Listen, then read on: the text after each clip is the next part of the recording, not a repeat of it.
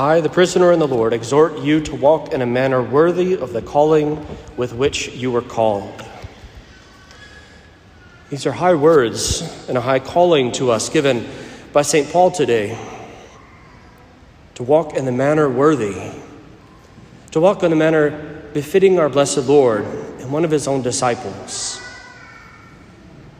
To walk in the footsteps of Christ, of Our Lady, of St. Joseph, and of the saints. It is a great task. It is a difficult one if we do not have the grace of the Lord with us. An impossible one, certainly. But with the grace of the Lord, he comes with abundance of it to allow us to do exactly these things. To walk in a manner worthy. It is to live a life of holiness, which is simply to allow the light of Christ to shine brightly through us, not to darken it by our sins, not to darken it by so many human weaknesses that we allow to remain unchecked within our hearts, and especially not to allow it to be covered over by the great sadness that is the lack of charity in so many hearts these days. It is for us first and foremost to be signs of love. If God is love, if we would show forth God, we must show forth love. We must show charity to one another, to our brothers and sisters in Christ first and foremost, but also to those in the world, to show genuine charity. And this is the task that is given to us. And it's a difficult one, again, to be able to truly love everyone around us, even and including especially our enemies. We must have the grace of Jesus Christ with us. We must be alive in him and be enlivened by him continuously to have even the smallest chance of fulfilling this call to charity.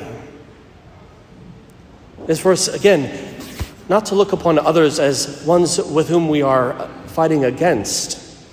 A temptation certainly very, very strong in our days is a temptation to fight against one another, to have division against one another, to forget that our battle is not against flesh and blood, but against principalities and powers, the scriptures remind us. We are not here fighting our brothers and sisters. We should be seeking the good Lord and fighting the evil one who would pull us away. So much time in our world is spent fighting with people, commenting negatively about people, making judgments, allowing gossip to spring forth from our tongues, to be able to look upon others, even those in the church, and to see them as not up to the standard. It's a judgment. And the Lord encourages us not to make such judgments, lest we ourselves also be judged. It is to look upon others and not to look for their fault, not to look for their weakness, not to point these things out, as is so often the first inclination of wounded hearts and of our culture, but rather to seek the good, to choose the good, to offer encouragement to the other, to pray for them, to pray with them, even to invite them to pray with you. This is what charity demands of us. Again, St. Paul setting this as a high standard, but it is one that is absolutely necessary for us.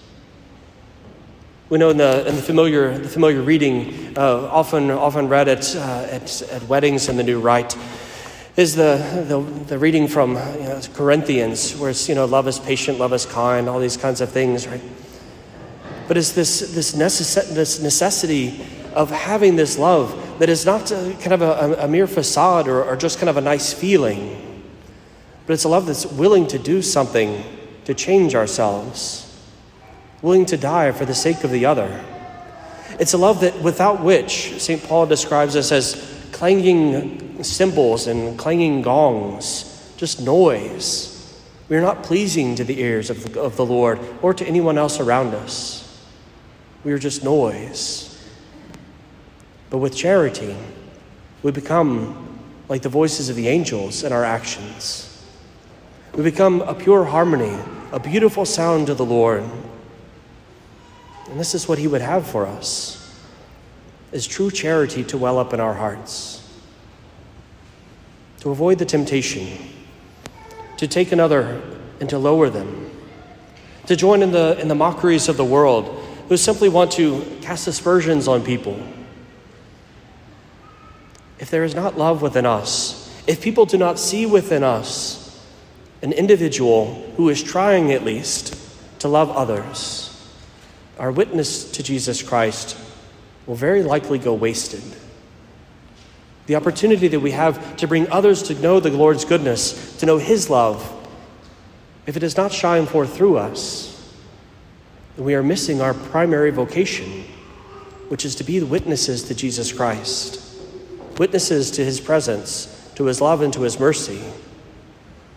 It doesn't mean that we approve of everything. It doesn't mean that we just kind of bow down to a culture totally contrary to ours and the vast majority of its moral leanings. But it is to be able to still love them, whoever it is before us.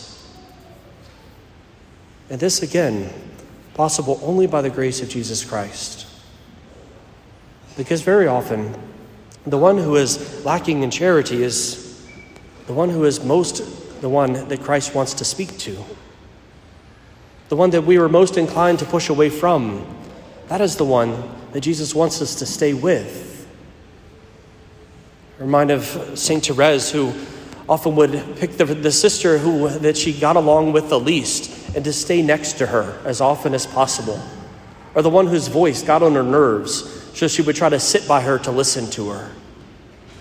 To show love, even in the smallest of ways.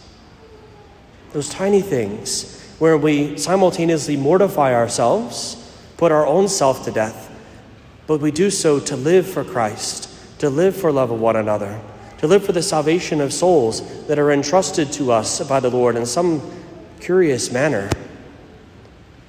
Because if we allow love to well up within our hearts, it would be an amazing thing to see how many souls have come to know Christ through that witness.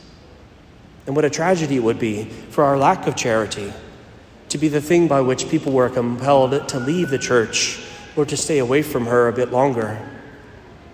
So as we offer this Holy Mass, we pray the grace of the Lord to fill us with his charity, to fill us this sacrament of charity, to fill us with himself, to allow it to well up within us, to continue to convert our hearts, to convict our hearts, and to draw us to be those wonderful representatives of the Lord in every moment of the day possible, knowing that we will fall short, but nonetheless to continue to strive, to show the charity, the patience, the love, the mercy, and to have the humility that Jesus Christ himself set before us, that the saints have done so beautifully in following after him, and that we are called to take up today as we walk in a manner worthy of the calling we've received.